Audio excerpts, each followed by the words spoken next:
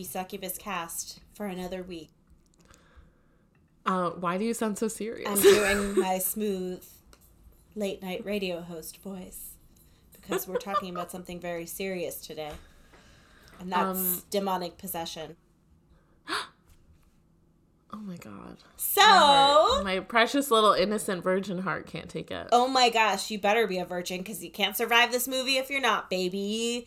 So, this week on the cast, oh, by the way, anti-capitalist, anti-racist, intersectional feminist movie about horror films, podcast about horror movie films. Horror movie films. Nailed it. I'm Abby here with my co-host... Rebecca, sorry, I burped literally. Literally burped as you were introducing yourself. And we took a little break because our lives were out of control. I know we say that our lives are out of control every week, but literally they are. Like, I swear we're not fooling with you. I said this on a now dead portion of our podcast, but we had a little mishap. As millennials, we recorded half an episode and then had to delete it. Anyway, so as millennials, like, we came out of college with a ton of debt. Everything is in shambles. Every institution is a piece of crap. And then on top of that, we're living through a global pandemic and everyone's like, you're a millennial, you're a piece of shit. Go get a job. And it does not compute. We're have doing a job. Best. I do. I've never not had a job in years. Me neither. Yeah. I love to quit a job. I love quitting. It's really empowering, but I usually have another job lined up. Do you still sometimes have dreams about or just me? No. I think we've said it before. He's a terrible boss, but I've had way worse bosses since then and before him. So I've had an array myself. So this week we are talking about the 1988 demonic satanic possession film, The Unholy. Classic. I had no clue what this movie was. So what we did was, to regale you with the tale, Rebecca and I were recently together. I went to visit her in Phoenix, and I decided that it would be really funny to just, like, pick a random movie via a random answer generator online. So I put in... But wait, you have to set the scene, because we're driving from Phoenix up north, and which should have been, like, kind of a quick 2-hour drive. It was but we kind of an affair. Stuck in the worst traffic I've ever seen. Like, we were in traffic for an hour and a half, like, moving inches by inches. Like, maybe half an hour into this traffic jam, I realized I had to pee. And then it just got worse and worse and worse. And my anxiety was through the roof. Rebecca's not doing great. I'm trying to distract her by selecting this movie. Ultimately, the selection process has to come to a halt because we have to pull off at a random exit where we're being trailed by 5, like, Dodge Rams that are trying to, like, run us off the road so they can go, caravan, like, target shooting or whatever. So finally we find a nice little desert alcove for Rebecca to pee. We get back in the car and bam, we decide we're going to choose a satanic movie, or the random answer generator decided. Satanic movie from the 1980s, and then we put in several titles, and we came back with The Unholy. Now, I thought we were going to get a run-of-the-mill 80s demonic possession movie. I did not know that there was going to be such a weird, sexy element that it's almost unwatchable because of cringe. There were so many times, like, and I love horror movies. I've loved horror movies forever. Very rarely do I put my hands over my eyes because I can't watch something. It happened multiple times throughout this movie. I was like, no, stop. Like, what? I just wanted it to stop, honestly. The whole ending. They do, I don't want to give any spoilers. We have to, you gotta wait. Okay, we'll wait. But I'm just gonna say the end sequence, the last 15 minutes of this movie, made me feel physically sick to my stomach, truly, in a way that no other horror movie, like, literally ever has. I have no, like, I don't really get, like, nauseous. Like, seeing gross things doesn't really gross me out. I can watch somebody puke and not have to puke myself. Like, that's but I was literally gagging. Like, I was like, at the end. And that alone is a triumph. So I sent you that picture of my face where I was watching. That, I wasn't, like, hamming it up. That was really, like, I just caught my face doing that. Like, because it was so gross. That was also my face. That was I can't imagine watching this in the theater. Someone must have vomited. Like, what? I cannot imagine watching this in the theater because I would have just been so uncomfortable that I was experiencing this with strangers. Like, it's like watching this movie is a sin. I feel dirty. I feel like it's dirty. I think sexy crucifix Jesus is mad at me. So let's get into it.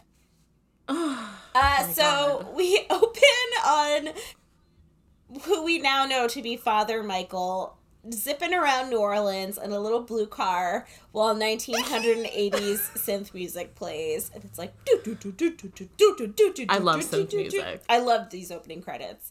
And there were, like, really weird animations of, like, fragmented, like, red zigzags, like, revealing text. It was great. So we open then on a church bell tolling at night as we pan in on a priest praying. He apologizes to an extremely sexy crucifix for offending him. I was going to say hot cum gutter Jesus. Hot Jesus right off the bat. A heavily made up redheaded woman in a see-through mesh purple outfit appears. She has, like, huge hair. She has that... I love it. I love her whole aesthetic. She has that 80s blush on where they just kind of forgot to blend it. So it's just, like, a straight line of blush. Bake. Yeah, exactly. She also, like, it's, like, her hair is, like, pasted up, you know, like, it was, like, hairsprayed at the back. But, like, the front is just, like, stuck straight forward. So it's, like, love poofy and then right up. Like, the concept straight in the air. That a generations old immortal demon would take this 1980s heavily made up, like, quintessential decade form. Very funny. So she's so 80s. Even the boobs. Like, every generation has their own boobs. 70s boobs are small with a swoop. Yeah. 80s boobs, big and round little nipples. Round, small nipples, and they are very perky. Mm-hmm. That's exactly what she has. Yes. We know this because she is not in a single scene in this movie where her boobs are not visible. I could was graph hired it out for her for boobs. you. Yeah. So Father Dennis struggles to resist her, and they kiss. And as they kiss, she slashes his throat. Or sorry, not slashes. She fully eats his throat. She rips it out, killing him.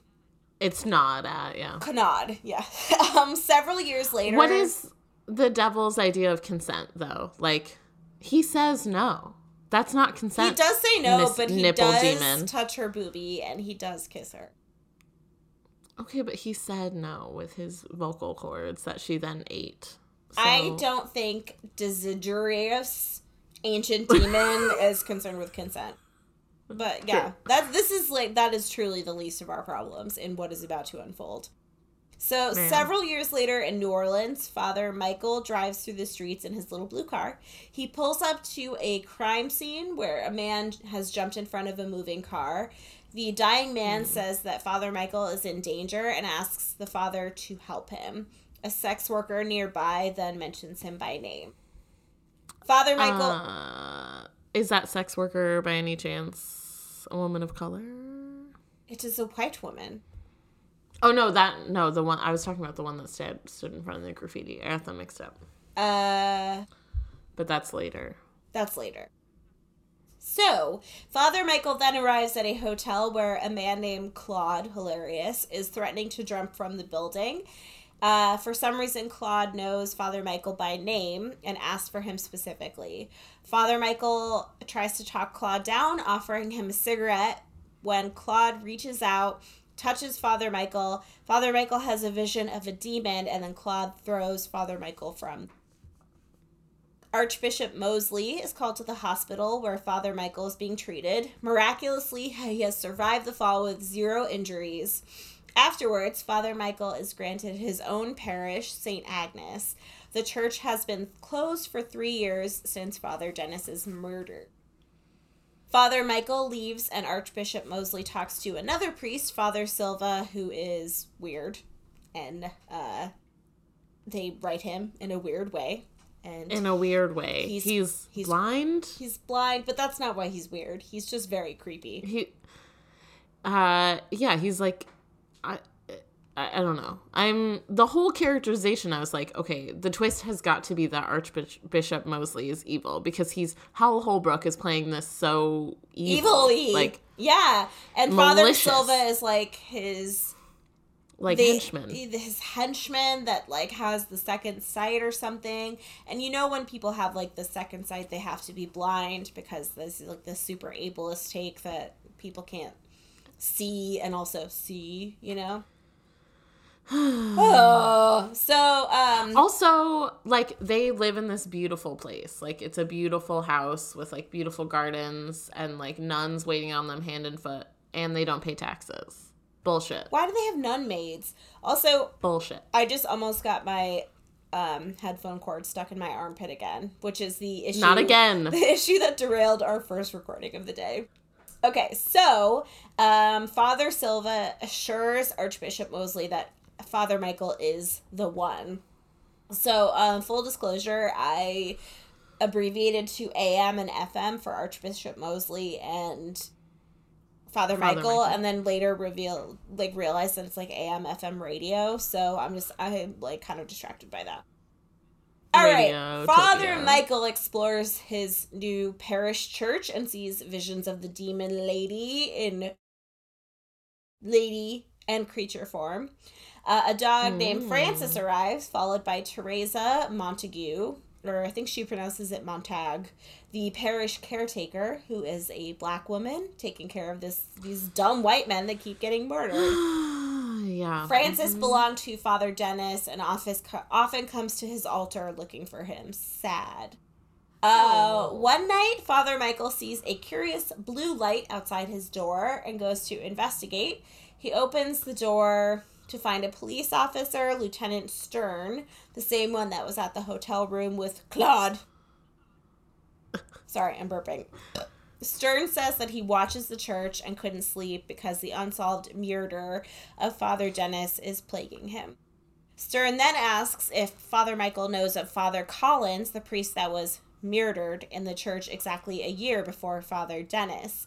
Archbishop Mosley kept both incidents out of the papers. They were both killed while kneeling at the altar, and their throats were ripped out. There were no leads, though Father Dennis had an unusual name in his appointment book, Millie. And then Stern is like, wonder if that's still here. In the first drawer he opens. Sure. No, Stern. He plants it. Yeah, that's so obvious. Yeah, sure. Because that should be in evidence, but you obviously planted it, Stern. We then... This gets off the rails so quickly. We cut to a horny magic show with sacrificial knives and candles.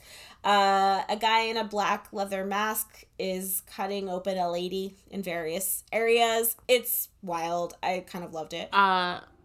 Who plays this masked knife wielding? I am not even okay about this. So this mask wielding satanic sex club owner is played by William Russ, and I said to myself, how do I know this man?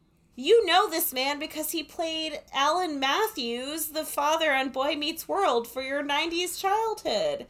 But he looks is. Exactly the same, because Boy Meets World was like 4 years after this or something. Like, it's weird. It was really creepy. It creeped me out. I love Boy Meets World.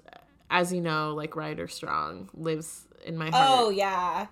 It's, like, crazy how unattractive the other Savage. Oh, Ben Savage is compared to Ryder Strong. Like, I'm sorry. Ryder Strong, they had to, like, he, like, I don't even know, like, was he really that attractive? Or, yeah, like, comparatively, that was not just, fair like, fucking to him. through the roof. Yeah. Okay, so... He's, like, made my little heart aflutter. I thought, you know what the weirdest thing about that show was? I thought Eric was, like, the real sexy one. Brother Eric, played by whoever. Yeah, Will Friedle. In the early seasons. But remember they made him, like, a cartoon character? He got, like... In the later seasons? He gained, like, 5 pounds. So they were like, oh, now he's goofy and ridiculous because he's fat. Because he was, like, the hot, cool older brother. And then he was, like... I like literally needed like a full-time caretaker because he was mentally unstable. What the fuck? So he got the Joey effect, which is the same thing that happened on Friends, where like the character is like kind of dumb in the beginning, and then they make it so that like there's no way he could function, like be a fully in functioning, society. like he just like he'd be like falling into manholes and like walking into traffic and stuff. Yeah, exactly. Like there's no way. But there's also like so much like underlying like bi gay representation, because like Sean, Ryder Strong's brother, who's played by one of the 90s boy brothers. What's his name? What are their names? The Lawrences. The Lawrences, one of the Lawrence brothers, the hot one. Matthew Lawrence was the hot Matthew one. Lawrence, so Joey hot. Lawrence Oh my was God. the ugly, kind of older one, and then the super goofy one was the youngest one. That was like AJ or something. Yeah, and so there's like, yeah, like all the dudes on that show were super hot except for the Savage, poor thing. I'm so And sorry, then Ben Savage. They were like roommates, you know, like the classic, they're roommates, and they like did everything together. Wait, that they just didn't like their love clicked. interests like fell off. So gay. Yeah, That, like, and they like they had like this plot line that was like about how they loved living together and like they were worried that women would come between them or whatever. Oh my like god. multiple times. They were gay. And they like used to cross dress all the time. Oh, like, yeah. They were all the men in that show were always in and then women's like clothing. the Matthew Lawrence character Lawrence. would be like, I hate this. Wink, wink. Wink, yeah. And they were all such pretty boys that then they were like pretty as women, and then men would hit on them. That show was like was so gay. I wish it was just like upfront about it instead Should of I like watch it pretending that again? it was heteronormative. Let's watch it. I think we should watch it. Okay, we really need to talk about Anyway, Millie. we have to leave. Okay. It's the dad from Boy Meets World. It's the dad from Boy Meets World. So Father Michael finds Millie in the club and asks what she talked to Father Dennis about. She says he wanted her to quit the club and go back to school, but she was like, but he wasn't going to give me any fucking money to do it, so I'm still here. I was like, that's right. And then Millie says he was killed by a priest hater and tells Father Michael to GTFO. The church, meanwhile, is open for business. Afterwards, Millie comes by. Teresa is suspicious of Millie because she's a slutty slut bitch. And then Millie says she didn't tell Father Michael everything about Father Dennis. She came to him for confession before he died and told him that she gave herself to the devil, Luke, who owns the club she works at. She ran away from home because her father abused her and she had no other options, but Luke picked her up and gave her a place to live and a job. What I like about this movie is that Luke doesn't end up being the bad guy. He does do some weird things, but he's like, I reject religion, but I still just like, want to be nice to Millie. There's no problem like owning a sex club. That's fine. There's no problem like making a fun magic show at your sex club. There's nothing wrong with that. And then like I like that they didn't demonize, like they did, like he was suspicious and he was like a main suspect for a lot of the movie, but he like in the end is just like some fucking guy. And then he comes to get Millie back and they make it seem like really sus, but he's like, no, I'm like literally worried that you've become brainwashed. Just like worried about her. And like she kind of has, because she is like, ooh, I found out about this sexy sex demon and I need to fuck this priest to get away from the horny prudish demon or whatever. Like, it's like, yeah, she probably should have stayed away from the church. Maybe she should have just stayed with Luke. Churches are bad. Churches are bad. I am also confused about her motivations because they also make it seem like she's suspect. Yeah, because she's doing sus things. Like, she's being suspicious. Well, I think the problem with understanding Millie's motivations is that she has no character and her only purpose of being in the movie is to provide a source of temptation that Father Michael has to resist. So she just has to be like virginal and blonde. So she's like, I mean, I'm not like, of course she wants to fuck Father Michael. Who doesn't? The original Fleabag hot priest, might I add. Father Michael walked so that hot priest from Fleabag could run. I, like, am so confused of it. Like, because he's, like, hot, right? But his face is so, like, it looks like it's made out of I know. clay that hasn't been fired yet. Like, it's, like, so smooth and round. He's like a little bit of a butter face. Like, I think his face is like 75% done. Like, just needs a little bit more it looks like it needs fine-tuning. like a little glazing. It needs to be in the kiln for another hour. It's like, but yeah, he's still hot. Yeah, he's definitely still hot. So Millie believes she's responsible for Father Dennis's death because he was trying to break Luke's hold on her. She says Luke is the devil, but Father Michael says there's no such thing as the physical devil, disrespects Millie, and then she's like, okay, dickhead, please don't come back to the club. Later, while getting ready for bed, Father Michael hears a woman's voice saying his name and telling him to leave. He looks out into the courtyard and sees the sexy redheaded demon dancing in a white nightgown that shows her boobies because it's raining. He sees then a vision of a blonde man. So unsexy.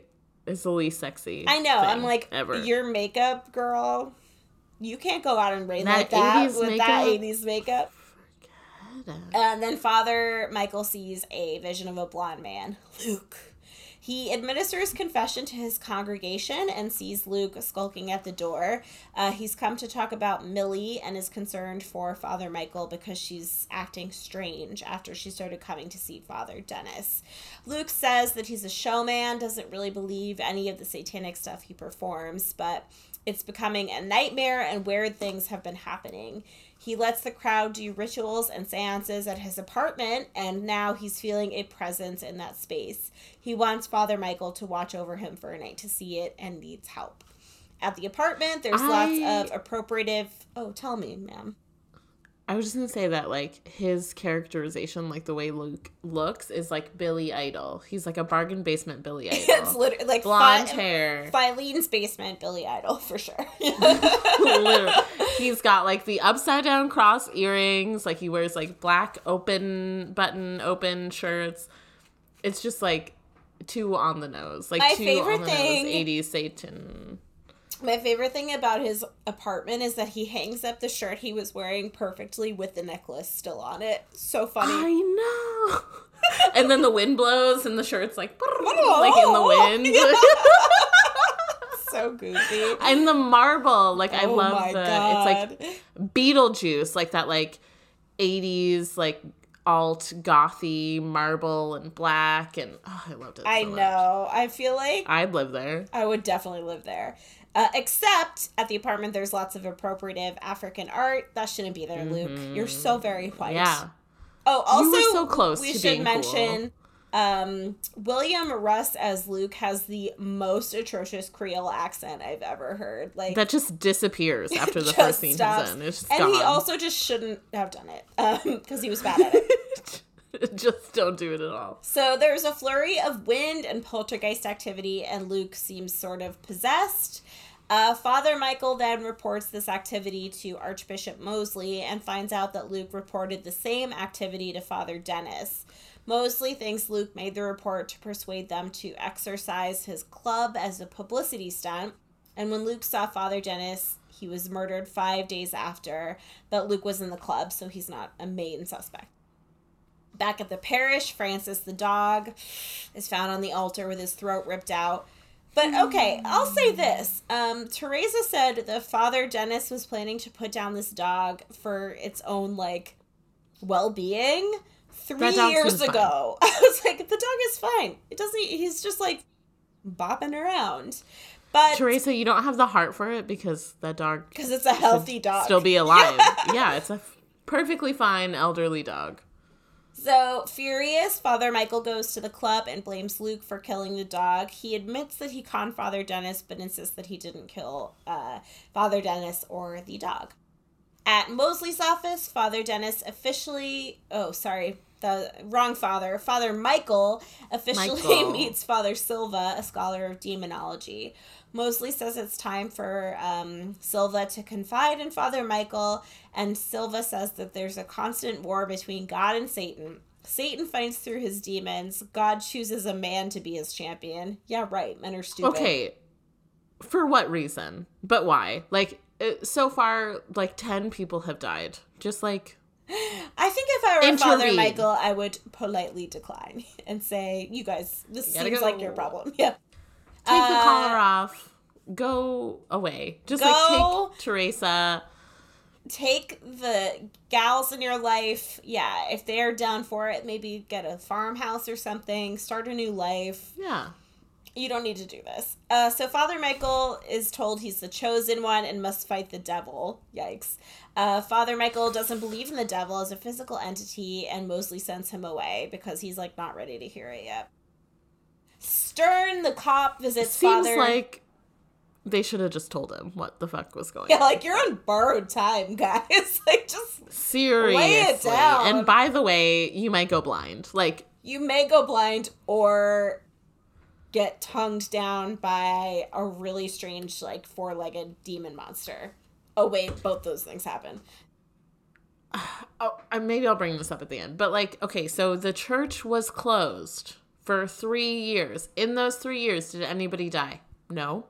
Why do we have to reopen the church? They have to reopen the church Question because mark. Father Michael is the one. They know he's the But one. just leave it alone. Nothing else is They're happening. Catholic. They can't. Oh, God, They can't that's leave true. anything alone. You know what I mean. I'm not saying it. You know. So, where are we at here? Stern visits Father Michael. Apparently, Millie went berserk and attacked Luke while screaming for Father Michael. And then she also claims that she got a phone call from Father Dennis beyond the grave. Father Michael visits Millie in this, like, very bizarre padded cell scene where there's just, like, mysterious God. blood on the wall. I can't. It's so offensive. She tells him how she was alone with Luke and he sexually assaulted her. And she says Father Dennis has been talking to her from hell. And this sexual assault allegation disappears because apparently False. was untrue. Which just sort of like But like reinforces this stereotype that women falsely report like constantly. why, Millie? Like, why? I'm just like, is she just confused? Is she just like haunted by the demons of like maybe she caused somebody else's death, so she's just like unsure of what's going on? Millie's involvement is why? nebulous. So like you live like it doesn't seem like she lives with Luke. We were at Luke's apartment and he seems to be doing his own thing. There was no second bedroom. She has her own place and a job. But she doesn't like being with Luke, so she's trying to, like, ingratiate herself with this priest for protection from the devil, but the devil is actually at the church where the priest she's ingratiated herself is living. Like, Her motivations what's are your deal, unclear. Millie? Yeah, like, how are you involved in this? Besides just, like... Her eyeshadow, her blush, and her motivations off the wall. Can't fathom any of them. Oh my God, the eye makeup is bad. It's just like not, and I'm not really one to be like, that's bad for your complexion. But Millie, that much eyeliner? No, you don't She looks sickly. You don't even need it. So, Father Dennis has been talking to her from hell, yada yada. Okay, so... Yada. Father Michael dreams of Millie and a hooded figure and that snakes are covering his crotch in the... Crotch snakes. Crotch snakes in the, to paraphrase Beefcakes of Horror, those lucky snakes. Our best friends. Yeah. I love them. Who are you? Will you be our real friends? I don't know how to identify you. Some they, them. Who's behind the curtain? Tell us more. Let's be BFFs. If you want to be in a Christopher Pike book club, I think we're starting one with just the two of We us. started one, yeah. Oh, which also shout out to Say Pod and Die for getting us very invested in the Midnight Club. Have you started it yet? No, I'm finishing the book about the Sackler dynasty and the opioid crisis for my book club. But once I'm done with that, I'll what a read bummer. it. Dude, the Sacklers are really, really, really bad people. We can't start talking about it right now. We don't have the time, but holy cannoli. Okay.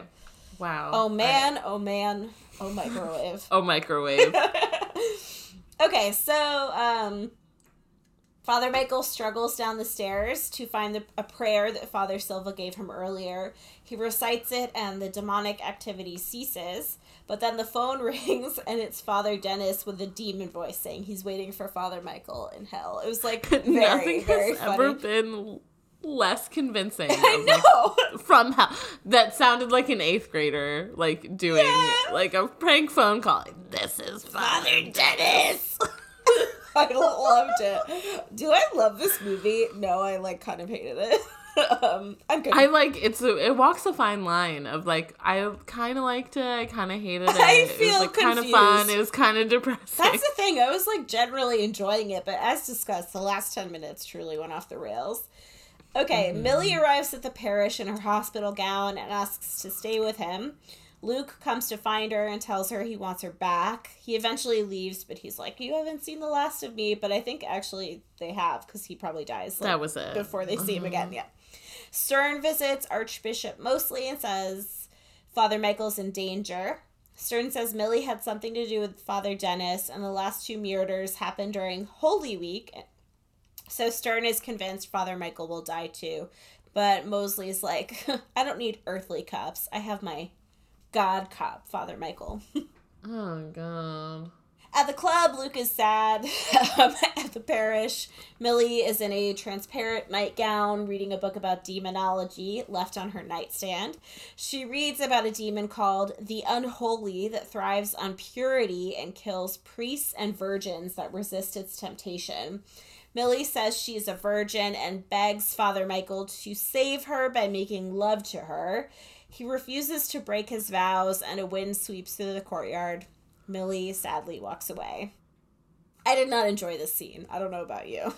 Not a favorite. I hated it. It was so cringy. She like lowers. We don't see her boobs, but she like lowers her gown and is just like topless. Take me! And like rejected by this priest who's like, I took a vow and get the fuck away from me. I guess what? if you're going to shoot your shot with a priest, I mean, he's hot. Like, I guess. Yeah, I get it. Like, I get it. I would be in your situation. I'd try to fuck him too. But like, yeah, maybe come at it in a different way. You reek of desperation. Well, I think she shot her shot in the best way she could, which is like manipulate him with religious texts. So Father Michael visits. Oh, go ahead. Oh, I was just gonna say he does also want to fuck her because later on, like, she takes the form of his temptation, but like he doesn't seem altogether that into it. No, he seems to think of her as kind of an annoyance, but yeah. Go off, Father Michael. So Father Michael visits Luke, who insists that he never touched Millie and he didn't make the weird phone calls from Father Dennis. Luke then goes to visit Abby, who is a, like, fortune teller, seer, psychic from the club, another magical Negro trope. And she's played by someone, like, with a storied career. And she shouldn't be in this movie. Norma Donaldson. And then... I was so upset about it. Very, it made me really racist. Racism. She knows about Father Michael and Millie and knows that Luke is innocent. Okay, I am confused. So Luke is at the club and in his apartment. Millie is living at the parish now. And yet, Luke, instructed to bring an object owned by Millie, brought the demon book that Millie has with her at the parish. Did you steal it? How'd you get it? So, right. Luke brings Millie's demon book, but Abby sees the sexy woman demon's image swirling in the book and is terrified. She warns... And then loses shit. It. Warns Luke of danger. He leaves. And then the next day, Luke's eviscerated corpse is found hanging from the altar at St. Agnes. Claude has returned. Hello, Claude. He says he came to ask for Father Michael's forgiveness for pushing him out the window. Claude says she killed Luke, and she's the one who made him push Father Michael out the window. She wants Father Michael, but Claude won't let her get to him. But he does not deliver on this promise because he approaches the altar, begins bleeding out of his eyeballs and vomiting blood, which definitely looks like spaghetti sauce. It does look like pasta sauce. And then he falls over, and both Claude and Luke's corpses set fire before Father Michael's eyes. So Father Michael is now in. He is convinced. He visits Archbishop. He's looking at two corpses right in front of him. Yeah. Also, Claude, who is, I thought he was a demon, but he's just a human, has been sitting in this pew, with looking this at a desecrated body. dead body for who knows how long. Claude is giving me the way that the 80s approached schizophrenia. That's what I'm getting here. Yeah. Uh-huh. So Father Michael, some mental health issues. Poor Claude. Justice for Claude. Visits Archbishop Mosley and Father Silva and says he no longer denies the existence of Satan. Father Silva says the Unholy has chosen his church, and that's where he must do battle. It manifests itself during Holy Week to make an offering to Satan, someone who is pure and saintly. It will tempt Father Michael, and he must resist, see the true face of the demon, and kill it.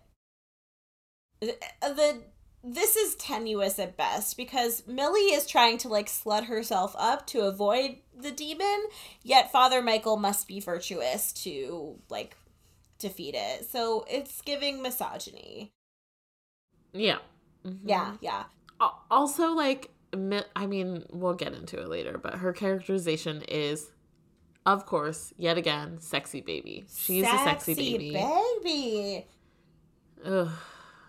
The sanctuary lamp is out. Tonight is the night. Father Silva says to speak its true name, Desiderius. Also, clumsy metaphor. Okay, we get it. Desire. Okay, so here's where things get truly terrible. So buckle up. Oh my goodness.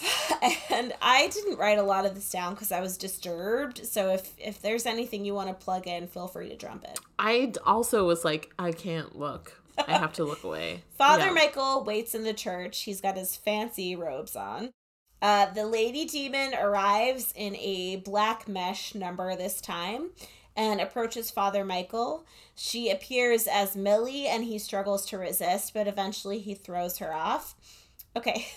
She doubles over and groans. Smoke machine fog covers the room, and she assumes her true demonic form. But not before two small minions pop out of nowhere. And they're, muscular.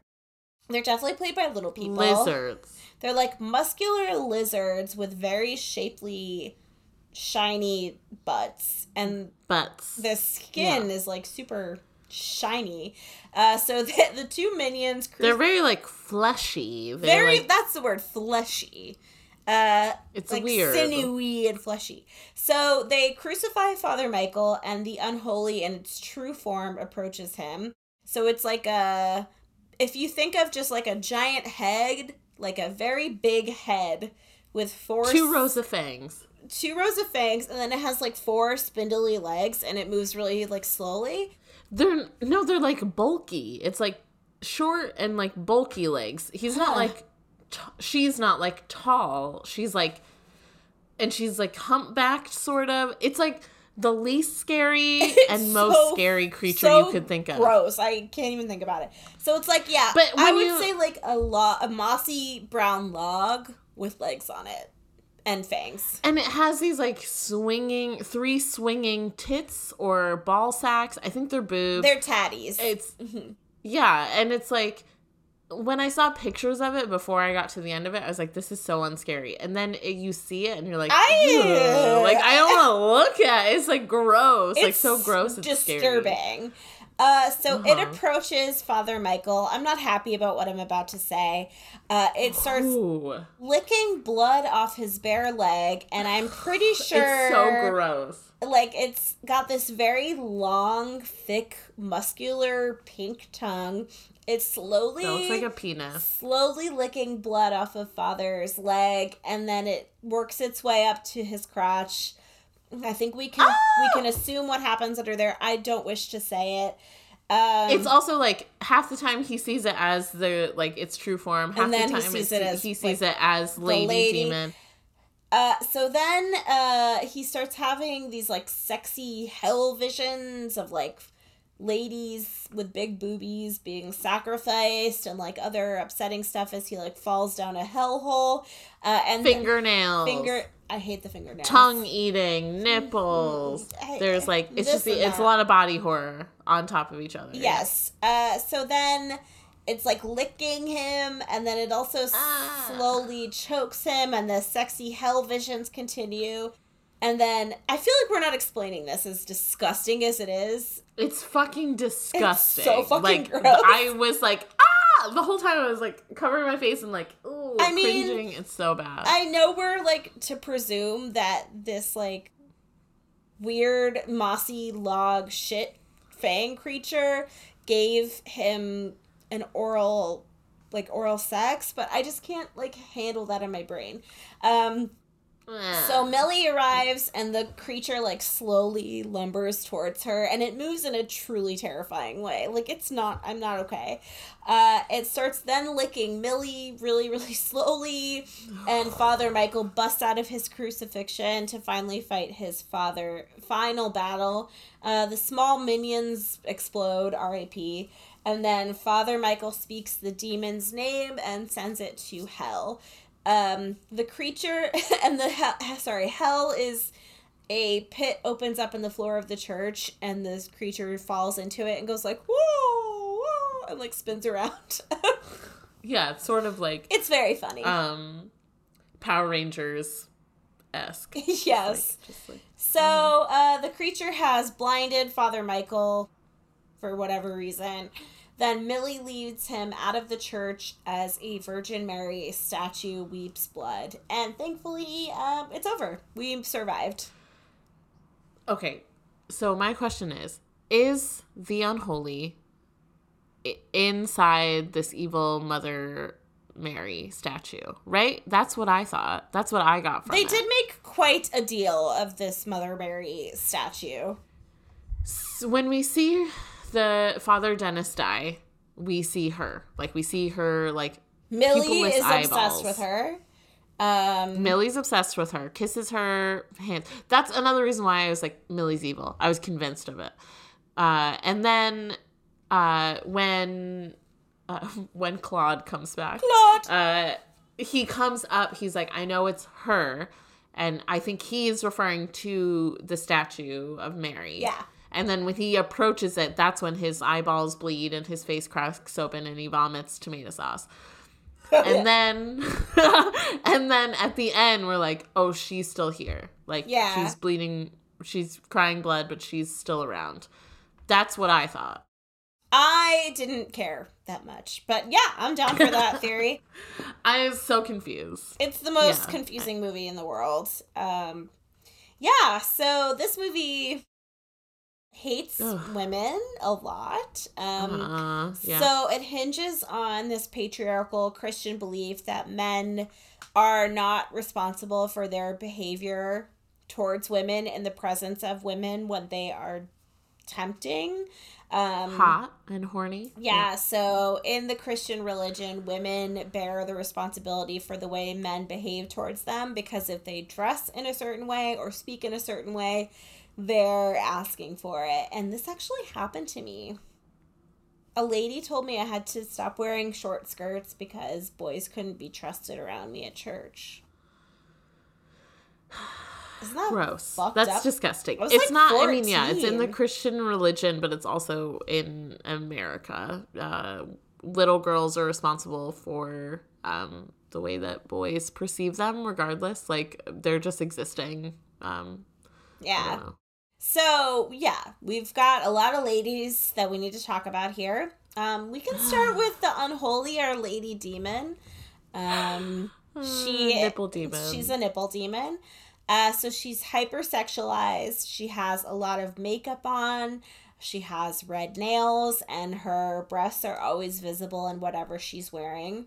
So this is like definitely a like fantastical male vision of what like a sexually active woman is looking like, who like tempts men. Like, I feel like the coding of like red nails and red lipstick is just like this really strange cultural phenomenon where it's like red is the color of slut or something.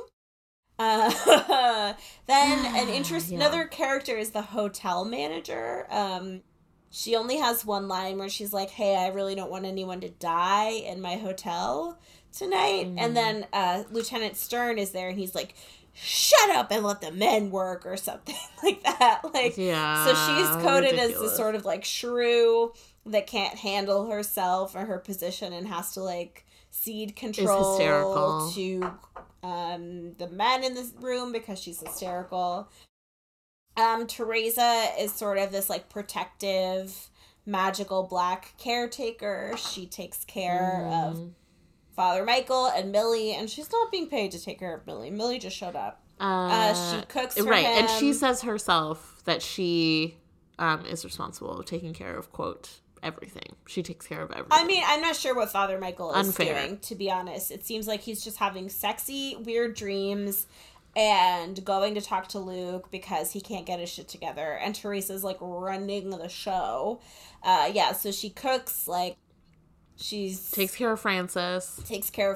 She ends up taking care of Millie. And she is, like, the person that sort of, like, guides them along in their narrative while having no character building herself. And then Millie has a very classist coding. She's poor. And her poorness and her position in life is a direct result of her being a sexual assault survivor as a child. And then this causes her to go insane, and she's saved by, like, religion and the patriarchy. What am I missing? She should have stayed in the hospital. Like, going to the church isn't going to fix...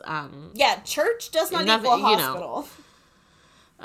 She needed, like, mental health care, and she should have stayed far, far away from religion. That's, like, the last thing she is, like, very susceptible to, like, male influence and manipulation, and, like, isn't completely sure of reality. I think she's, like, definitely losing touch with reality. And Father Michael is not supporting her in a holistic way that's, like, seeing to her mental health needs. He's, like, clothing her, giving her a place to stay, feeding her, but he's also, like, indulging some really, like, dangerous mental health patterns and involving her in his shit when that's, like, not your job to do that. And he's also, like giving her a way to be codependent. Like, she instead of, like, she bounced giving from one her the tools she needs to another to be self-sufficient, she's going from Luke to him directly. And then when he, battles this sex demon, he's blind and then presumably needs her care. They leave together. He asks her to help him leave the place. So then they're, like, further conflating themselves and making themselves codependent on each other instead of her working on her own mental health issues stemming from an abuse she suffered at a young age. That is, like, still prevalent in her life. Obviously. Another facet of Millie is that she must be a virgin to be, like, sort of worthy of being this final girl that supports and helps Father Michael. So, like, he didn't take any other people under his wing that were working at the club, but because Millie is young, virginal, white, blonde, she's, like, worthy of these attentions. And she's worthy of being, like, saved and redeemed because she's, quote, never let any man touch her. Yeah, she's a baby. She's, like, crying a lot. She, like, comes running to him. She's, like, sexy baby. She tempts him several times. It's gross.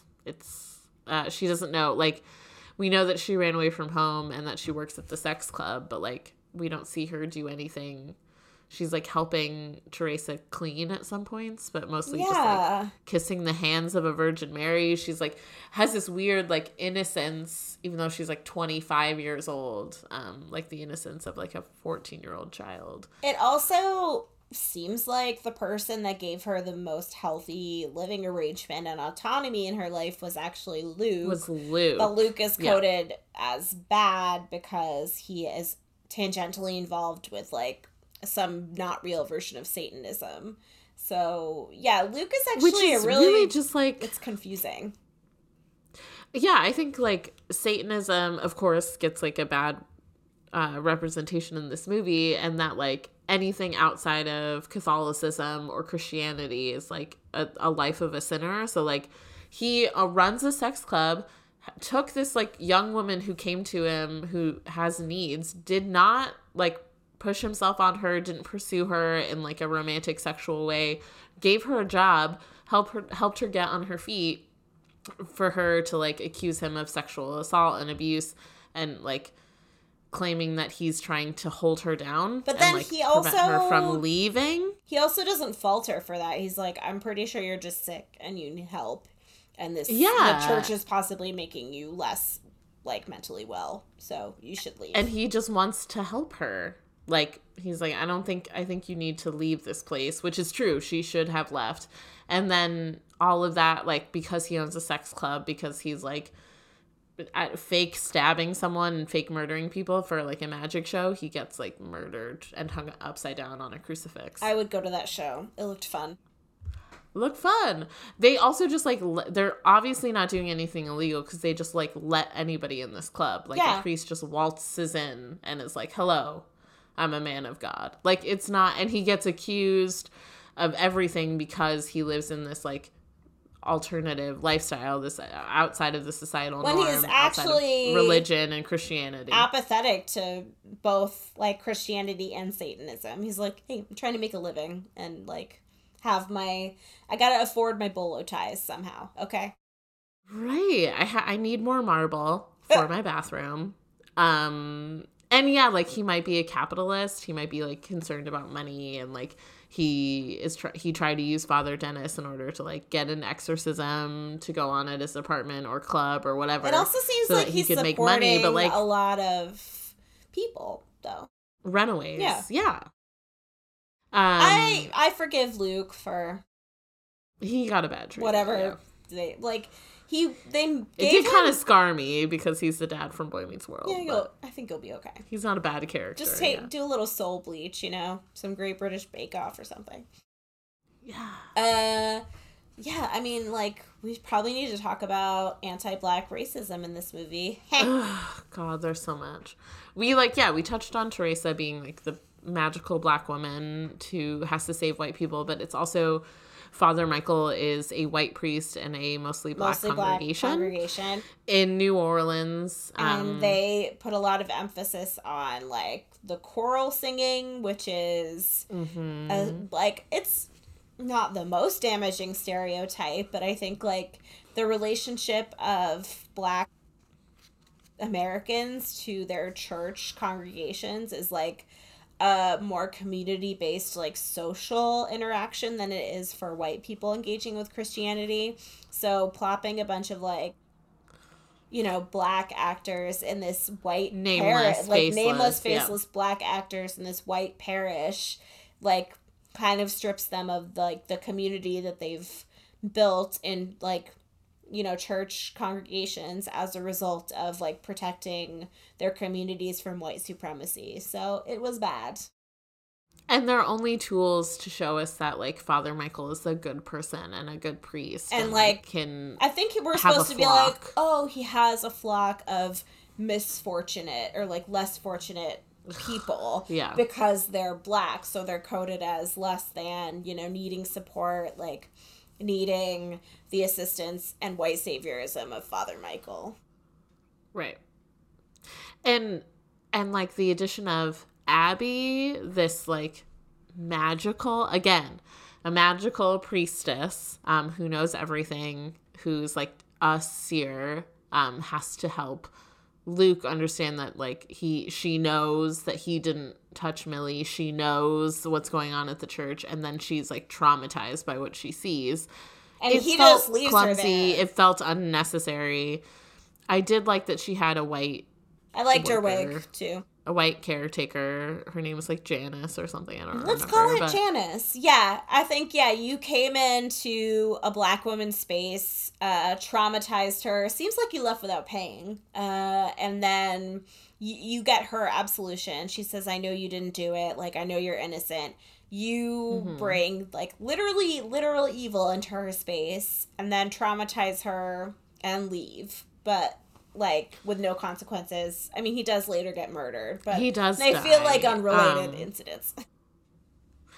I just, like, it just didn't, like, it didn't seem necessary to characterize a black woman in that way, like, for no reason. It didn't really add anything to the plot. She didn't, like, really further the plot along. We already kind of knew what was going on. It was really, just, like, she was only a tool to absolve a white man of, like, so that we knew that he wasn't involved in the Satanism and the murders and the rape. Which I already was like, Luke's okay.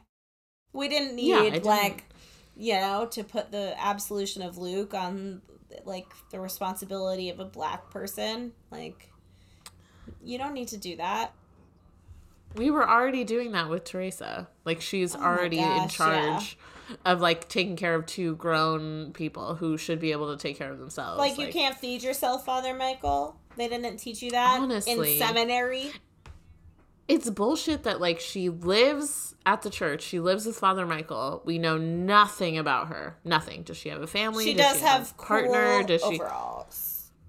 She's got cool overalls. She's always seen in work clothing. She has a bandana. She has overalls. Or in, like, extremely modest church clothing.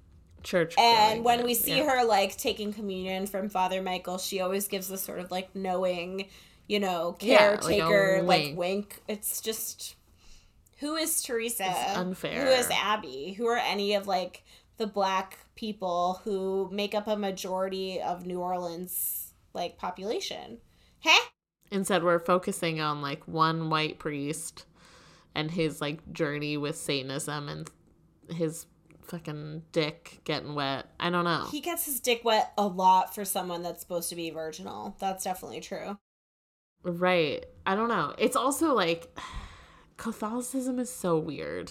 As a person who's raised in a Catholic home, in, like, a sort of half, like, loose Catholic home, is, like, it's just, like, the idea of priests is so weird, of, like, this absolute celibacy is, like, doesn't make any sense. Like, as a human, like, they can't fuck anything, and then, like, everybody knows that priests are criminals and assaulters and abusers. Yeah.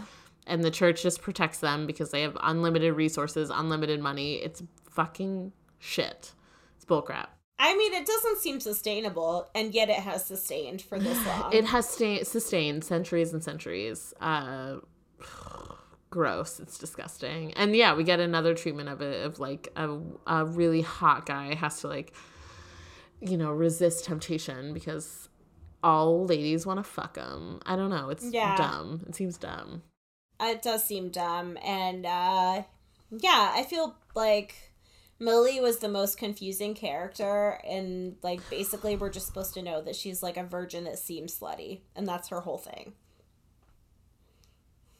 Sexy baby. Yay! Baby.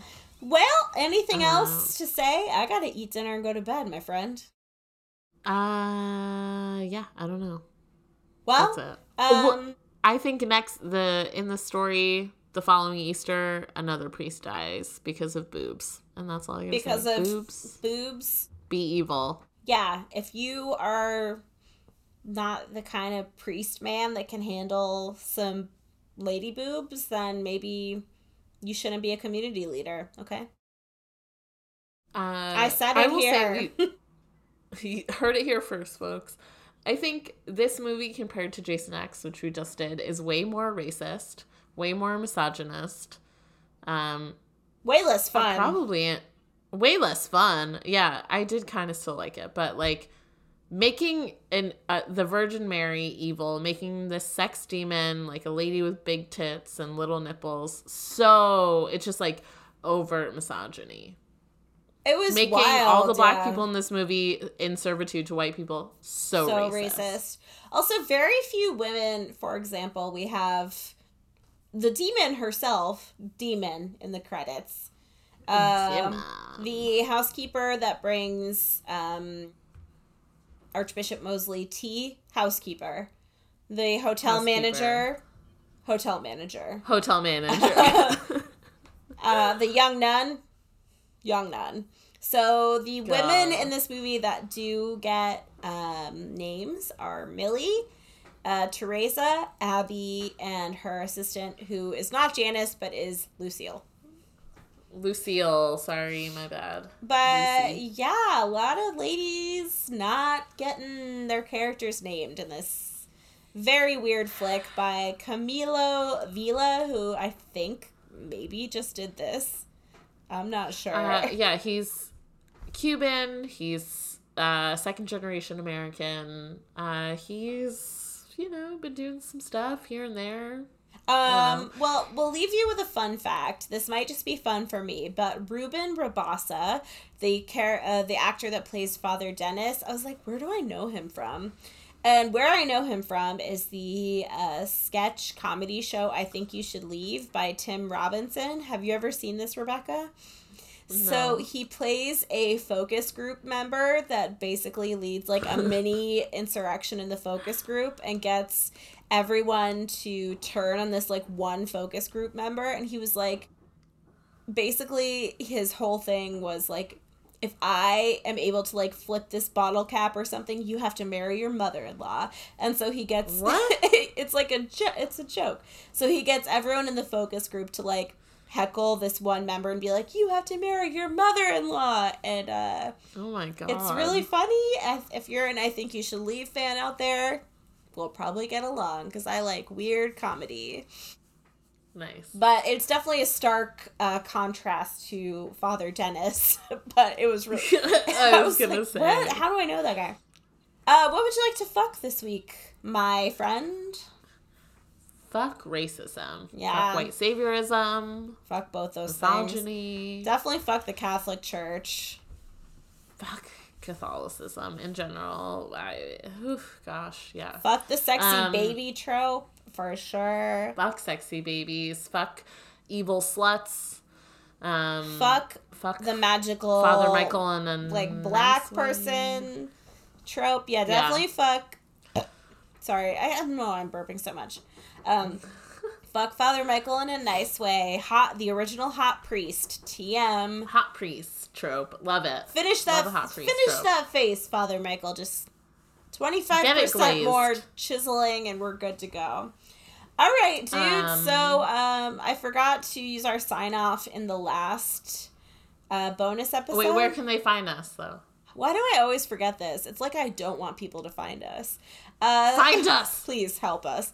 So at spookysuccubus_cast on Instagram. That has the link tree to all the stuffs. I say this every week, but we really need to sit down and fix our Patreon levels so that we can get people like things they deserve at the level they're paying for. And that's it. Stay ugly and get fucked. Stay ugly, get fucked. Yeah. All right, bye-bye. Okay.